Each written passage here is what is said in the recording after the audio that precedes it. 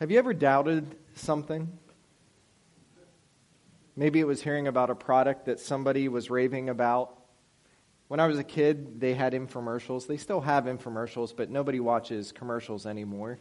But I remember being a kid, the two most popular infomercials when I was growing up was food dehydrators of any sort. Like you had to have a food dehydrator, and they would show you all the reasons. And also the Ginsu knives. How many of you remember the Ginsu knives? I mean, they were amazing, right? You could cut a penny with them. I don't know why you would want to do that, but they were so sharp. And so, it's this idea that, do you ever talk to someone and they're excited about something, a product, and you're all amped up, ready to go and think, all right, I'm going to give this a shot, and then it falls flat. And so sometimes we can doubt the claims or aspirations of something. Sometimes we're let down by that. Sometimes it's a person, though. It's the idea of the motto, fool me once, shame on you, fool me twice, shame on me. We've been around people that have let us down. We put ourselves out there, and it just seems like we're discouraged because why isn't this relationship living up to what it should be? Doubt occurs for all sorts of reasons. But I would say doubt mostly occurs due to the failure of the object of our certainty living up to the standards that we believe to be true. So that whatever we are putting our trust in, whatever we're asked to put our trust in, if that doesn't live up to the standard that we have in our mind and heart, then we often are faced or prone to be doubtful. Now, I want to ask you an exceedingly personal question this morning. Have you ever doubted your salvation? And what I mean by this is, have you ever gone through a season in your life where you were uncertain that God still loved you and that your sins, the ones that you're dealing with now, were paid for completely and forever? I think sometimes in the spiritual life we can look back and say at that moment, yes, my sins were paid for. But what about right now as I'm still struggling? And we can begin to doubt and wonder if God still loves us. And it's not that God has failed us. It's that we are wandering from His truth, and we are wondering in our heart, am I living up to the standard that God wants me to live for? Now, we've been talking about this idea of knowing for sure that we are saved all throughout our study in Romans. We call it the doctrine of assurance. And this morning, we're going to again look at the Word of God in a way that I pray gives you assurance in your heart. But I would guarantee that some of you, if not many of you, have doubted from time to time that you are a child of God and that you are eternally saved. And if that has been, or even for some of you this morning, that is you today, I want to encourage you that the Word of God is absolutely clear that those who have placed their trust in the person and work of Jesus Christ, what He has accomplished on the cross, you have been saved from sin's penalty and its punishment.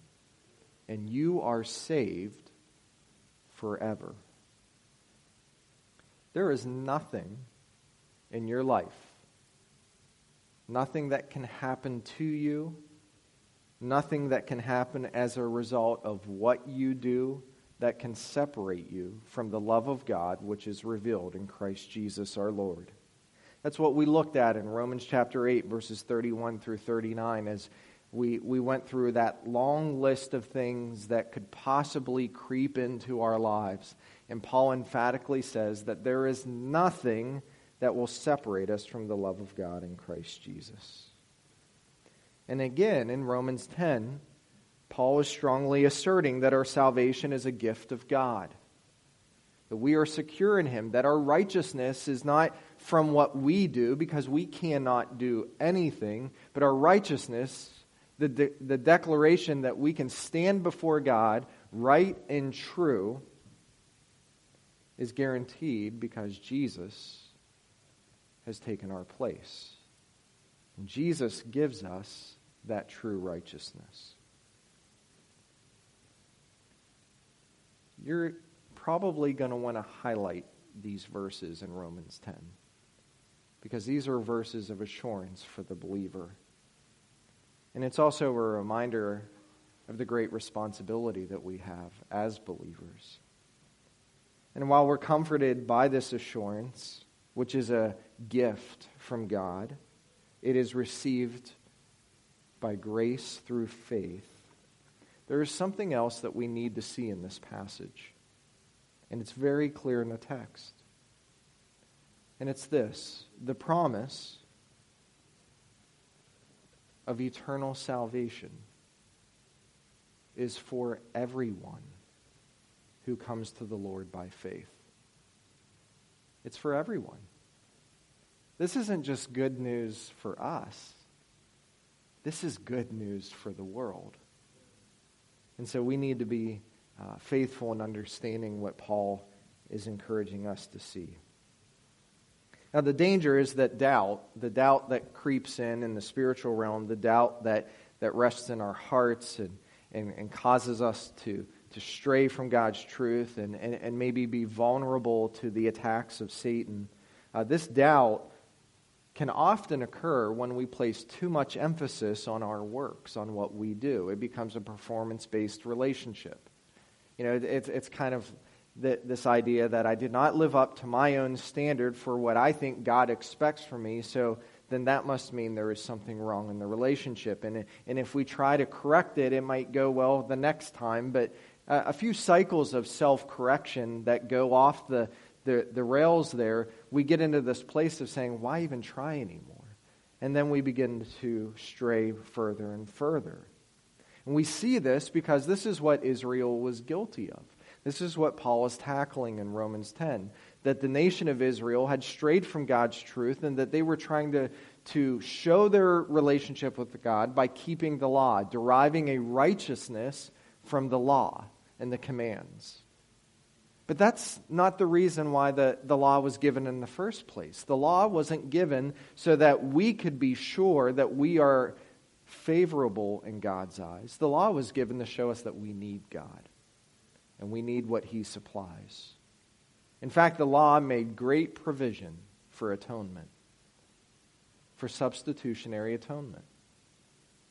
The Old Testament law provided opportunities for people when they strayed from the law to be made right in God's eyes by taking a sacrifice and offering it to God that would substitute the penalty that they incurred. And it was placed on that sacrifice, and the person was forgiven. Now, they had to do that all the time. But when Jesus came, He did it once for all. He is the perfect sacrifice. And the law shows us that we all need a Messiah. We all need a Savior. That there's not enough good we can do.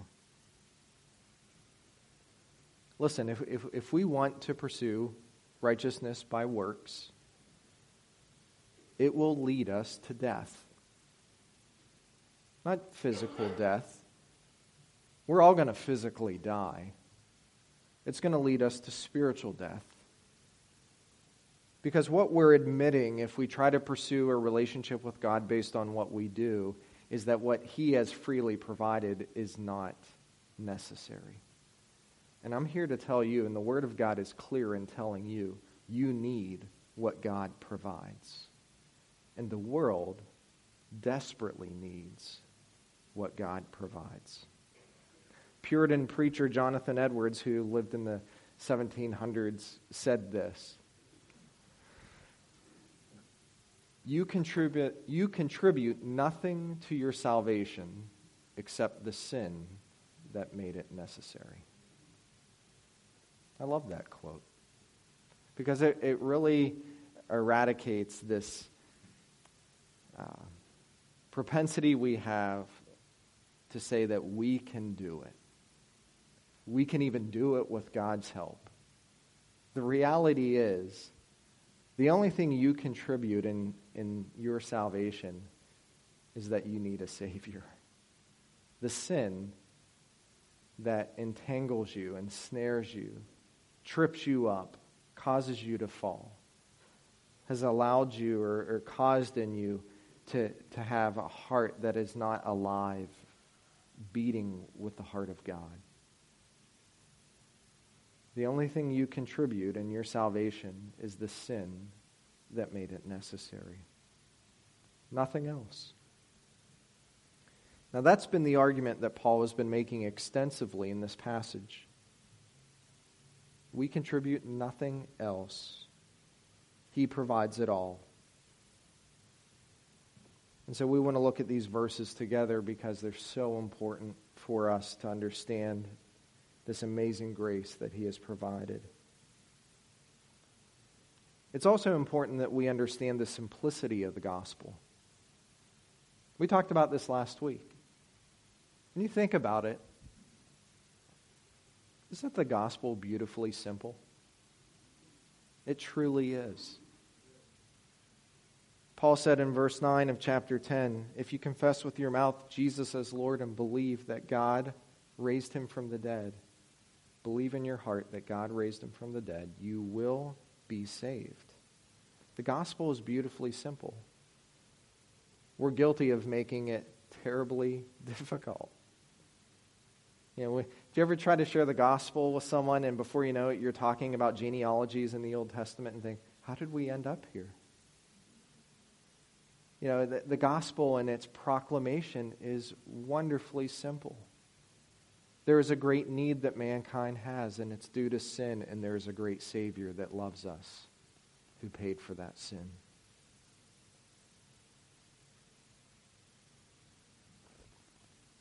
There's no uncertain terms. There's nothing else required than what Paul says in Romans 10:9. To confess with your mouth and believe in your heart that Jesus is Lord and that God raised him from the dead is to trust in the person and work of Jesus Christ. Now in verse 11, Paul says this, for the scripture says, whoever believes in him will not be disappointed. Now, as Paul has masterfully done throughout the letter that he has written to the church in Rome, he again quotes the Old Testament. He cements the doctrine of the truths that he is presenting to the church in Rome about justification by faith through the lens of the Old Testament. Justification by faith is not a New Testament doctrine. We do not have two different kinds of gods in the Scriptures, the God of the Old Testament and the God of the New Testament. We have one God that is presented all throughout Scripture.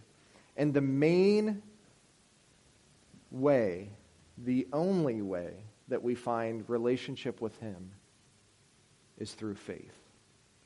There is no other way. And so Paul takes us through the lens of the Old Testament, and he removes all doubt about the requirement for being made right in God's eyes by being justified by faith. He quotes Isaiah 28, verse 16. He says, for the scripture says, whoever believes in him will not be disappointed. How about that truth? How many of you know that truth personally this morning? Whoever believes in Jesus will not be disappointed. Belief in God, specifically in his promises, is the only condition for justification. And what I mean by justification, again, is to be made right before God. That the righteous judge that has created all things can declare a sinner right in his eyes. And the scriptures are clear. All you need to do is believe. Now, what's interesting about this verse is that Paul has already quoted this verse, and he quoted it recently in Romans chapter 9, verse 33. Behold, I lay in Zion a stone of stumbling and a rock of offense, and he who believes in him will not be disappointed. Now, under the inspiration of the Holy Spirit, Paul adds an anyone instead of he. So in verse 33 of chapter 9, he says, and he who believes in him will not be disappointed. In verse 11, he says, whoever believes in him. Paul, under the inspiration of the Holy Spirit, has the liberty to do that. We don't. But he does with God's help. And so let me ask you a question. In verse 11, when it says whoever, what does whoever mean? Whoever. Anyone. Any person. Anywhere. Anytime. If they believe in the person and work of Jesus, they will not be disappointed.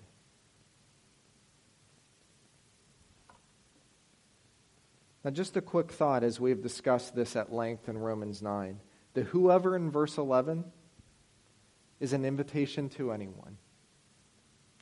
And it is the whoever here in chapter 10 that are the called in chapter 9. Those who God calls and elects in chapter 9, that's salvation from God's perspective, are the whoever of chapter 10, that whoever finds this grace, whoever receives the gospel, whoever trusts in Jesus Christ, they will not be disappointed. We can't miss it. God calls on his end, and yet the invitation of the gospel is universal on our side. And every person that finds life in Jesus, God was already working. All who are justified by faith through believing in the person and work of Christ are called by God. Now, this is the ringing invitation of the gospel to all people. Look at verses 12 and 13. What Paul does in verses 12 and 13 he introduces three clauses, three groups of descriptive terms, three areas to show us who the whoever is. And they're all focused around the word for. In verse 12, he says, for there is no distinction between Jew and Greek. That's the first description of the whoever. For the same Lord is Lord of all, abounding in riches for all who call on him. That's the second description of the whoever of verse 11. And then verse 13, for whoever will call on the name of the Lord will be saved. This is the whoever. First thing is, there is no distinction between Jew or Greek. Now remember, we're in a section in Romans as Paul is writing to a church about where Israel fits in God's plan. I mean, if they were the chosen people of God, then why are they living in unbelief of the Messiah that was given to them? And as Paul is encouraging this church to see God's heart for these people and that he's not finished working through them, he says in verse 12 that whoever trusts in the Lord will not be disappointed, and that whoever is Jew and Gentile. And so today, under God's economy, the gospel goes out and it is proclaimed to the nations. And every person, whether they are Jewish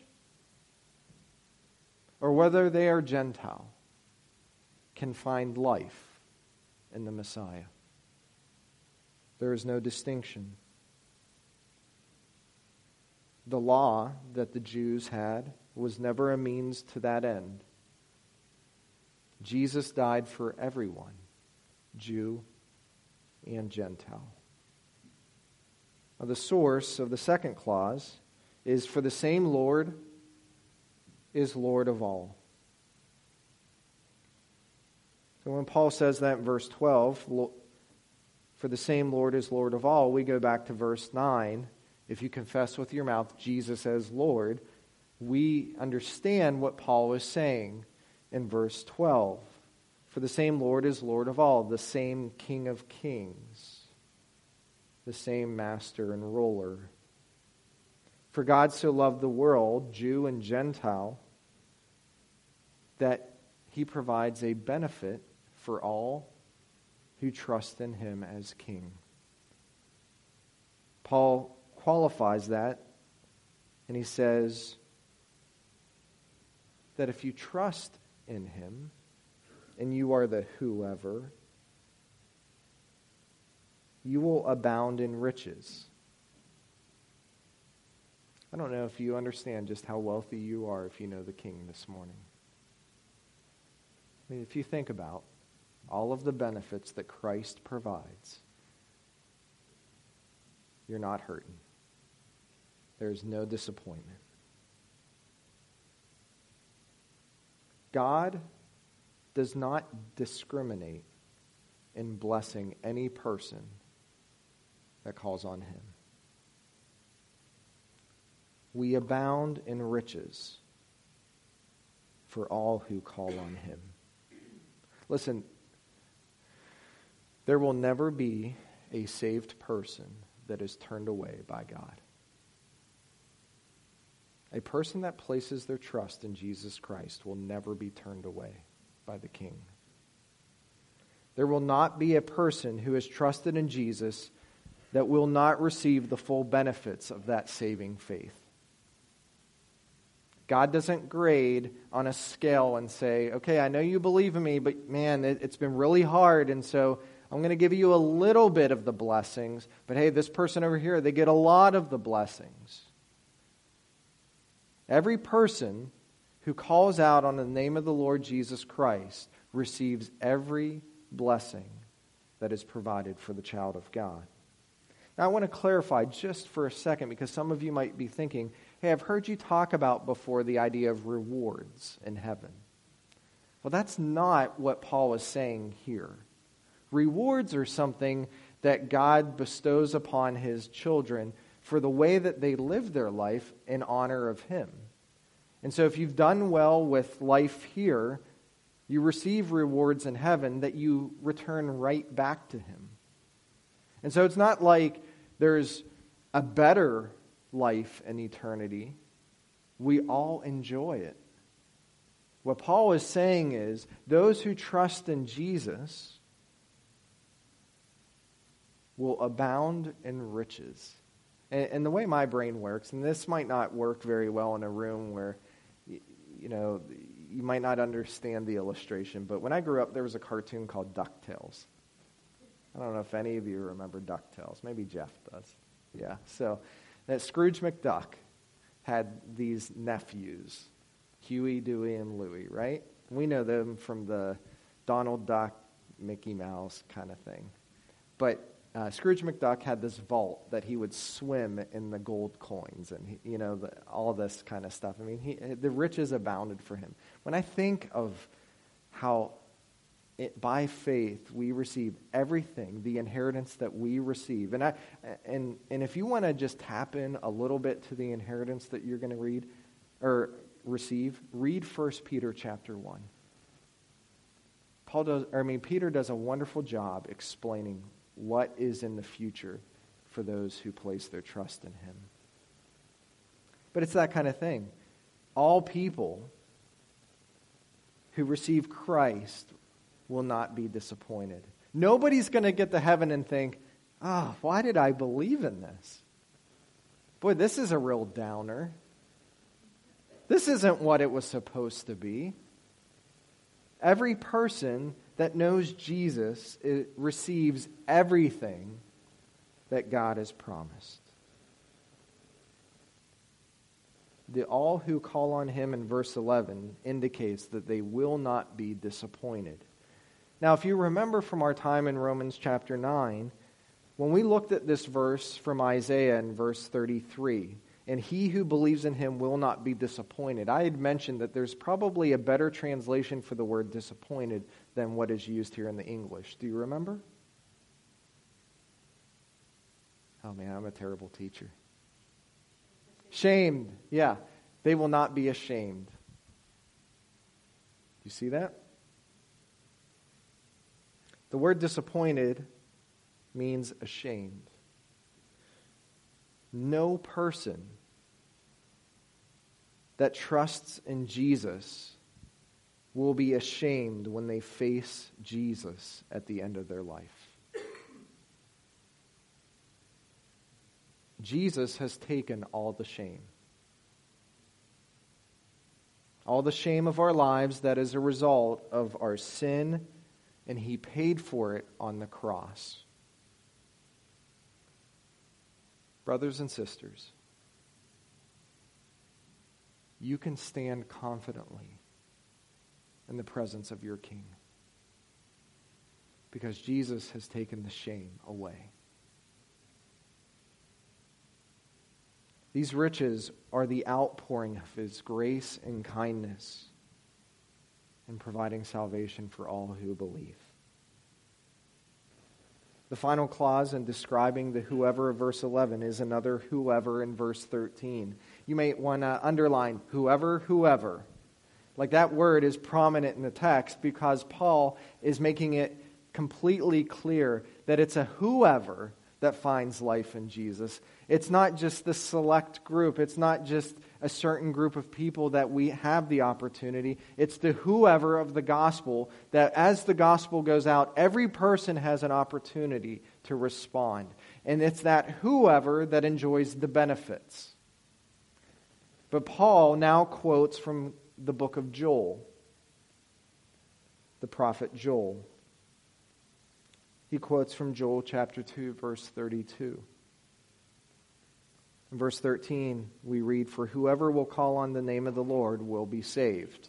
Now, if you've studied the Scriptures before, if you've read through the New Testament, you understand, if you've done kind of like a deeper study, that this is not the first time that this verse has been quoted before in the Bible.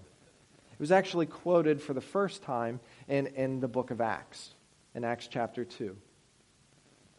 If you know anything about Acts chapter 2, and we talk about it from time to time, in Acts chapter 2, the church is born. The Holy Spirit came down from heaven in tongues of fire and was poured into the believers' hearts. And there was a man, the Apostle Peter, who stood up in Jerusalem, and under the inspiration of the Holy Spirit, under the power of God, on the day the church was born, he preached a sermon, and thousands of people came to know Jesus as Savior. And it's in this sermon that Peter quotes Joel 2:32. Whoever will call on the name of the Lord will be saved. And I think repetition's important in Scripture. Whether it's within the same passage, the same chapter, the same book, or even in the same testament. If something shows up a couple times, God is trying to say to us something of clear importance. What Peter and Paul are wanting us to know is that the door to salvation is open to everyone.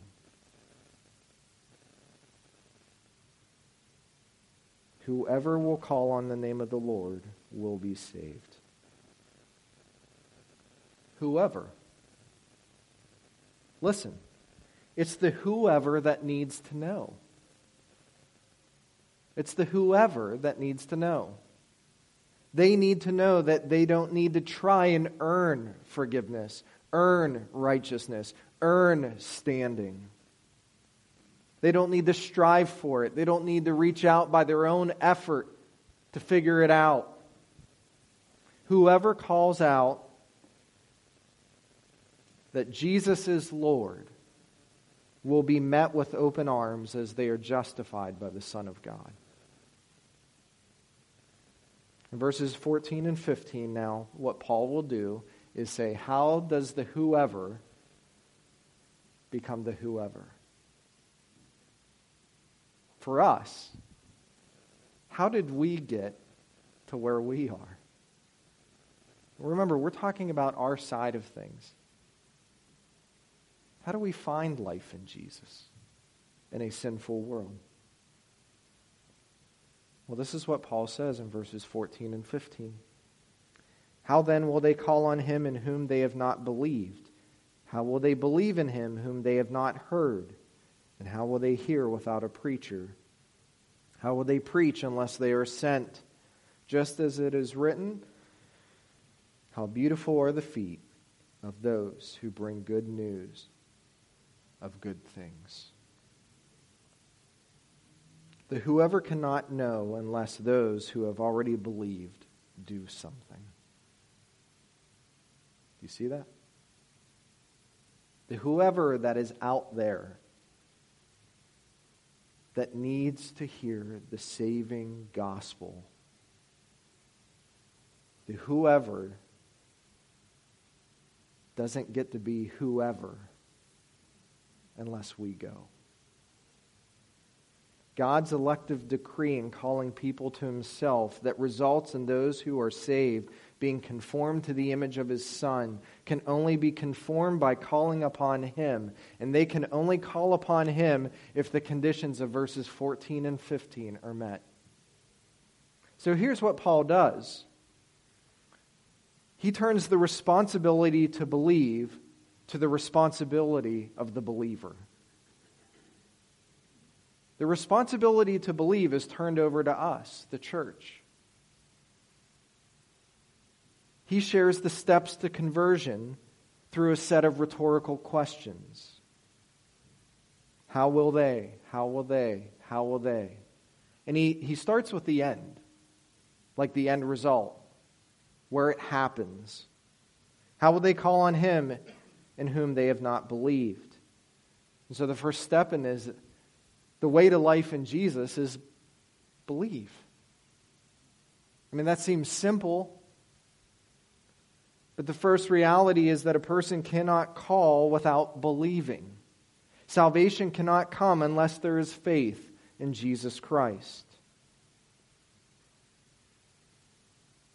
But Paul adds on it, how are they going to believe? Think about your life. When you came to find life in Jesus, at the moment that you found life in Jesus, how did you come to faith? As God was working in your heart, and as he was working in the external influences of the world around you, how did you find life in Jesus? Well, Paul adds, how will they believe in him whom they have not heard? Listen, this is very important. People intrinsically are not looking around in the world that they live in and say, oh, I'm just going to decide to follow Jesus. Like, it just doesn't happen that way. Jesus doesn't just pop in your mind out of the air with no influence. Paul says that faith, the saving faith that comes from calling upon the name of the Lord, is a result of hearing the gospel of Jesus Christ. Now that sounds obvious, right? I mean, that makes sense, but the stats indicate that the church doesn't get it. Like, we know this, but we don't live this. The gospel is the best news in the world. But it isn't good news at this point, approximately for 2 billion, 28% of the world's population. Like right now, there are over 2 billion people living in the world that have never heard the gospel. They are presently cut off from access to the gospel. Viewed another way, there are 17,409 people groups in the world that have been identified. And that number has risen in the last 10 years. What I mean is we keep finding people groups that we never knew existed. Whether they live on some island in the middle of the sea or they live in some jungle that we've never found, we keep finding people groups that have never heard the gospel. There are 17,409 people groups in the world. 7,402 of them are still unreached. That is 42.5%. An unreached or least reached people group is a people group among which there is no indigenous community of believing Christians with adequate numbers and resources to evangelize the group. Okay, there's a lot of technical words. Let me just distill it down to this. And an unreached people group is this: a group that does not have a church witness from within that group to reach them. It's not like a missionary that does a flyover and drops pamphlets from the sky and says, okay, we reached them.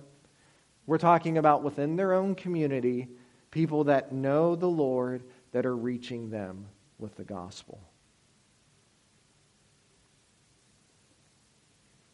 Of these 7,000 groups, 2,100 of those groups have a population of over 50,000 people.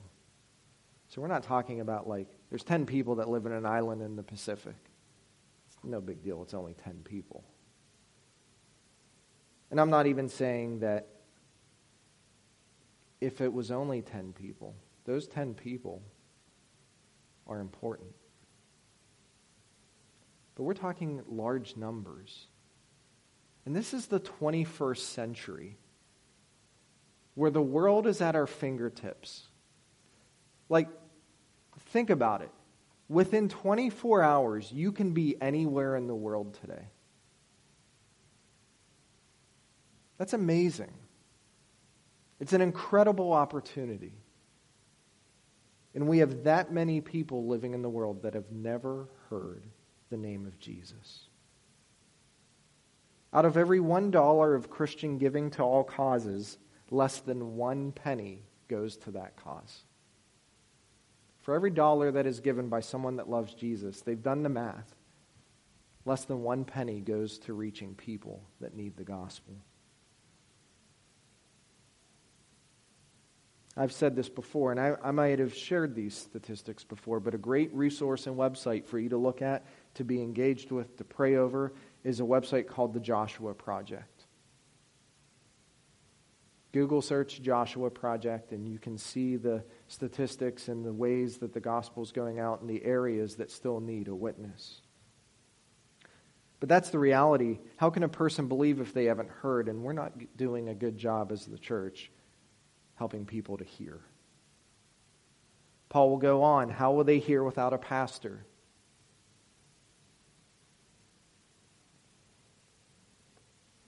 Is that what it said? No. Okay, thank you. How will they hear without a preacher? And it's not a profession. The word doesn't mean profession. The word preacher here means someone who heralds. Now, we don't have many heralders here, but if you lived 2,000 years ago in Paul's time, there would be people that were out and about on the city streets of Rome or any larger city, and they would just be freely declaring the news of the day. They would be the town criers. Yeah, they didn't have newspapers. And so people would get news, and they would stand on the corner and let you know what was happening in the world that was around them. They were someone who heralds. In this context, Paul was saying a preacher is someone who heralds, who trumpets, who announces the good news of Jesus, where they are, to the people around them.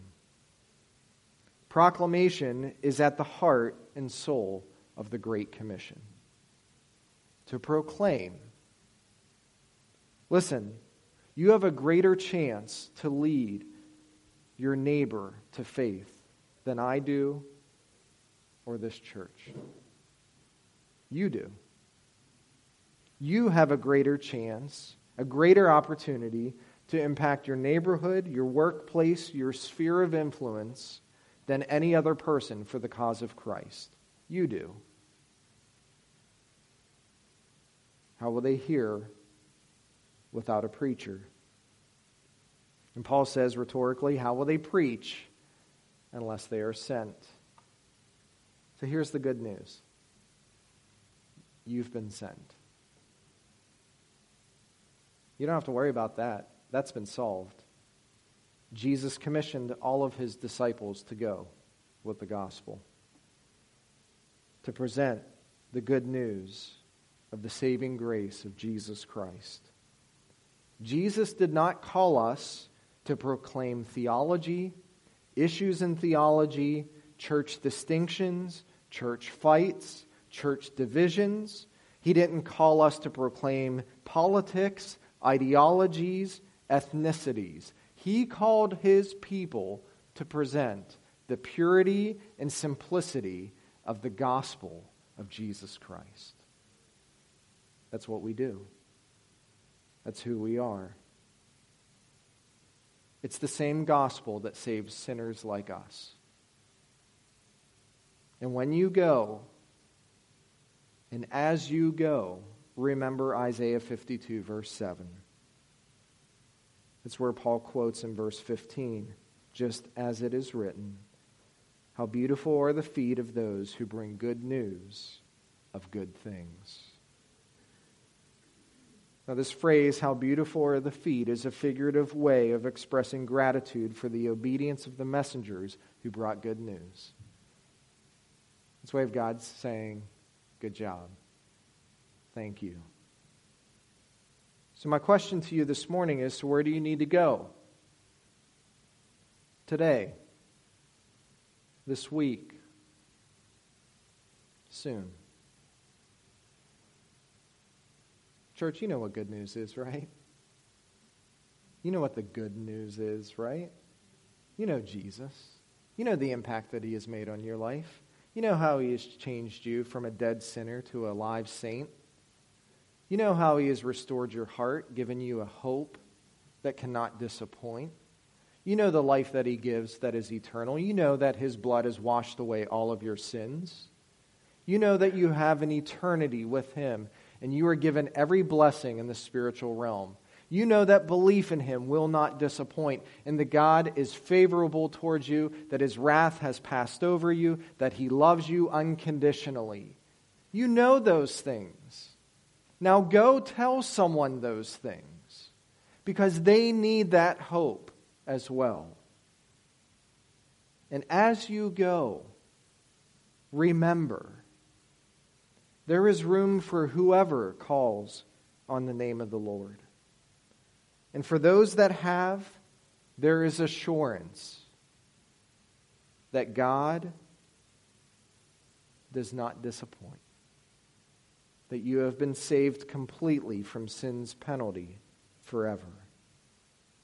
And we're going to do something a little different. As we close, I want us to take a few moments, and we're gonna play a song in the background. You can listen to the song, you can watch it being performed, those kind of things. This song was resonating with my heart this week.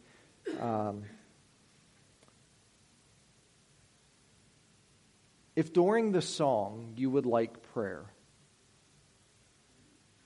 if you would like encouragement, maybe you need prayer for assurance. You've been in a stage of life where you're just not sure. And God used his word this morning to give you assurance. And you need prayer for assurance. You need prayer for some kind of challenge in your life that you're facing. You just need God's people to come around you. I want to encourage you. Will you come forward? I know it's a hard thing, right? We don't like to get up and move.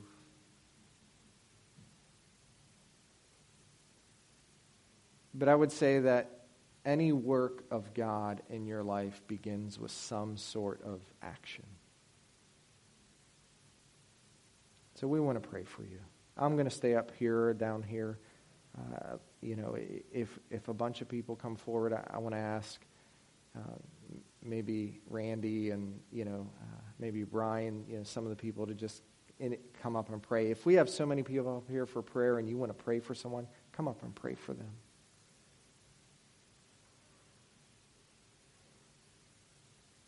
The other person that I want to invite to come forward is the person that has not called out on the name of the Lord. And that might be you this morning. Like never. You don't know who the Lord is. You've heard about him. Maybe through this message, God has been speaking to your heart. I want you to know that if you take the step of faith to believe in what Jesus has done on the cross for your sin, you will never be disappointed. God will forgive you completely. and he gives you a life that is, I can't even describe. It's amazing. Whatever it is, know that you have a God that loves you and has made a way for you to join him at his table.